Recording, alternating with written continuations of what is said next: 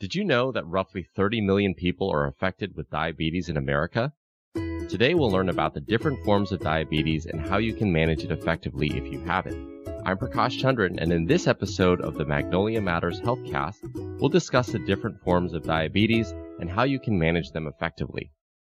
I'm pleased to welcome Carmen Parks, a nurse practitioner and certified diabetes educator at the Magnolia Regional Health Center's Specialty Clinic. Pleasure to have you here, Carmen. So why don't we start with the basics? What does it actually mean when someone is diagnosed with diabetes? When somebody's diagnosed with diabetes, this means that the blood glucose or the blood sugar levels are higher than expected or higher than normal levels. Typically, a normal fasting glucose or sugar level, which is before you eat food in the morning, should be between 70 and 100. If the sugar in the morning before eating is greater than 126, this does indicate diabetes. And of course, if a level shows up between 100 and 126, this indicates prediabetes. And the old terminology for prediabetes is what we used to call borderline diabetes. When the sugar levels are elevated, this indicates that the body's unable to process or metabolize food normally. More specifically, the body's not converting food into energy normally. So that's a really good technical description of what diabetes is, but what are the symptoms or signs that you might have diabetes, and when might be a good time to come in and see your doctor? Okay, well, symptoms can include fatigue or increased thirst or increased urination. Also, sometimes people will have an increased hunger. They will have weight changes, particularly weight loss. Possibly they can have some numbness and tingling in their hands or feet or both. Sometimes they will describe a burning sensation in their feet. They can have vision changes, typically a blurred vision, and also notice having sores that are taking longer to heal. They can also have recurrent fungal type skin infections or yeast infections. These symptoms can also indicate other medical issues, but if a person has a lot of these symptoms, they should see their provider as soon as they notice that, to see if they are related to or connected to problems with their sugar levels. Okay, that makes a lot of sense, but I had one more clarifying question around that. I'm curious, could you paint the portrait of a picture that of someone that might be susceptible to diabetes? Is it someone that maybe eats a lot of fast food, or, I just want to get a good sense of what that looks like.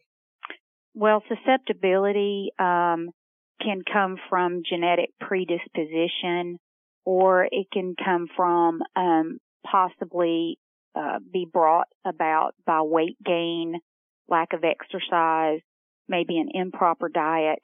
Those are things that can predispose an individual to developing diabetes over time. Got it. So if you're experiencing some of the symptoms that you mentioned, that weight loss or the tingling in your fingers, the hunger fluctuations, then it might be a good idea to go in and see someone about it. So I want to shift to the different types of diabetes. I've heard of type 1 and type 2 diabetes. Can you maybe talk about those differences? Yeah, that's a great question. I'm often asked which type of diabetes is worse. And I think often people fear that they have the, quote, bad type of diabetes. The type of diabetes does differ dramatically, but either of these, if not controlled, can lead to complications.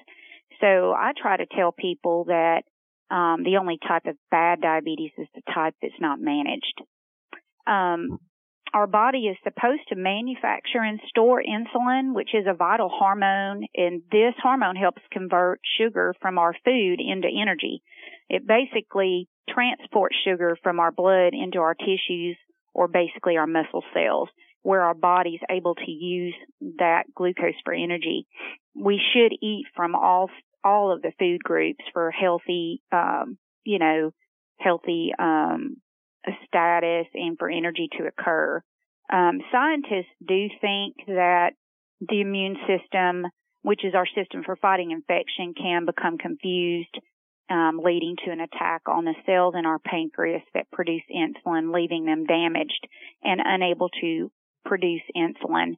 And when this occurs, we just have no way to transport the sugar into our muscles for energy, and the sugar becomes trapped in our blood. This actually is what we call type 1 diabetes.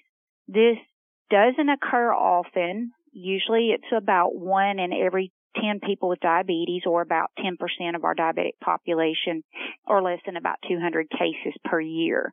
They used to call this juvenile diabetes because it does tend to occur more in children, but we also do see this occur in adults. And when it does occur after age 30, sometimes it's actually referred to as type 1.5 diabetes. It's not common at all. The most common type of diabetes that we see is type 2, and this occurs in 80 to 90% of the population of diabetic patients. And with this, the sugar's abnormally high because the body either does not make enough insulin, or the insulin it makes does not work properly or efficiently. And several factors can lead to the inefficient insulin. Like I said before, genetic predisposition or heredity, gaining weight or obesity, lack of exercise, and abnormal production of sugar by the liver, especially at night while we are asleep.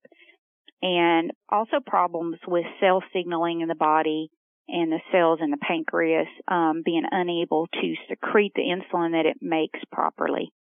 So I know you talked about type 1 diabetes being only a small percentage of people, especially it generally occurs when we're younger. But for those people that are diagnosed with type 1, what kind of treatments are available to them? We have wonderful treatments for both type 1 and type 2 diabetes. We actually live in a time where, treatment has advanced and technology has advanced. With type 1 diabetes, because you totally lack the hormone insulin, you do have to replace that insulin with insulin injections so that your body has that insulin to be able to transport sugar into the body where it needs to go. You do have to coordinate the insulin with the meals and the amount of carbohydrate that is in the meals, since carbohydrate in foods is what contains sugar. A lot of people think that if you have type 1 diabetes, you can't have sugar. That's sort of a myth. So it is important that you are educated properly on how to coordinate your meals with your insulin. And when you get your insulin, what does that come in the form of? Is that a shot? Is that a pill? How do people take in that insulin during mealtime? Well, unfortunately, we're not able to take insulin orally because of stomach acids in the stomach can destroy insulin, and so those have to be injected through the skin into the subcutaneous tissue. We have many types of insulins, and luckily the insulins that we use now will mimic almost exactly what our natural insulin would do if our pancreas was able to make it. Okay, so I actually want to move to type 2 diabetes now, and this is the type that you mentioned that most people are dealing with. What actions do people take to manage their symptoms? Type 2 diabetes is much more of a focus on healthy diet, taking in the correct amount of carbohydrate that our body can use for energy without taking in too much, which will cause the sugar to elevate more. We also always want to include exercise, and a big portion of the time, if we're having struggles with weight and we can lose as little as 10 to 15 pounds, over time we'll notice that sugars will typically improve automatically.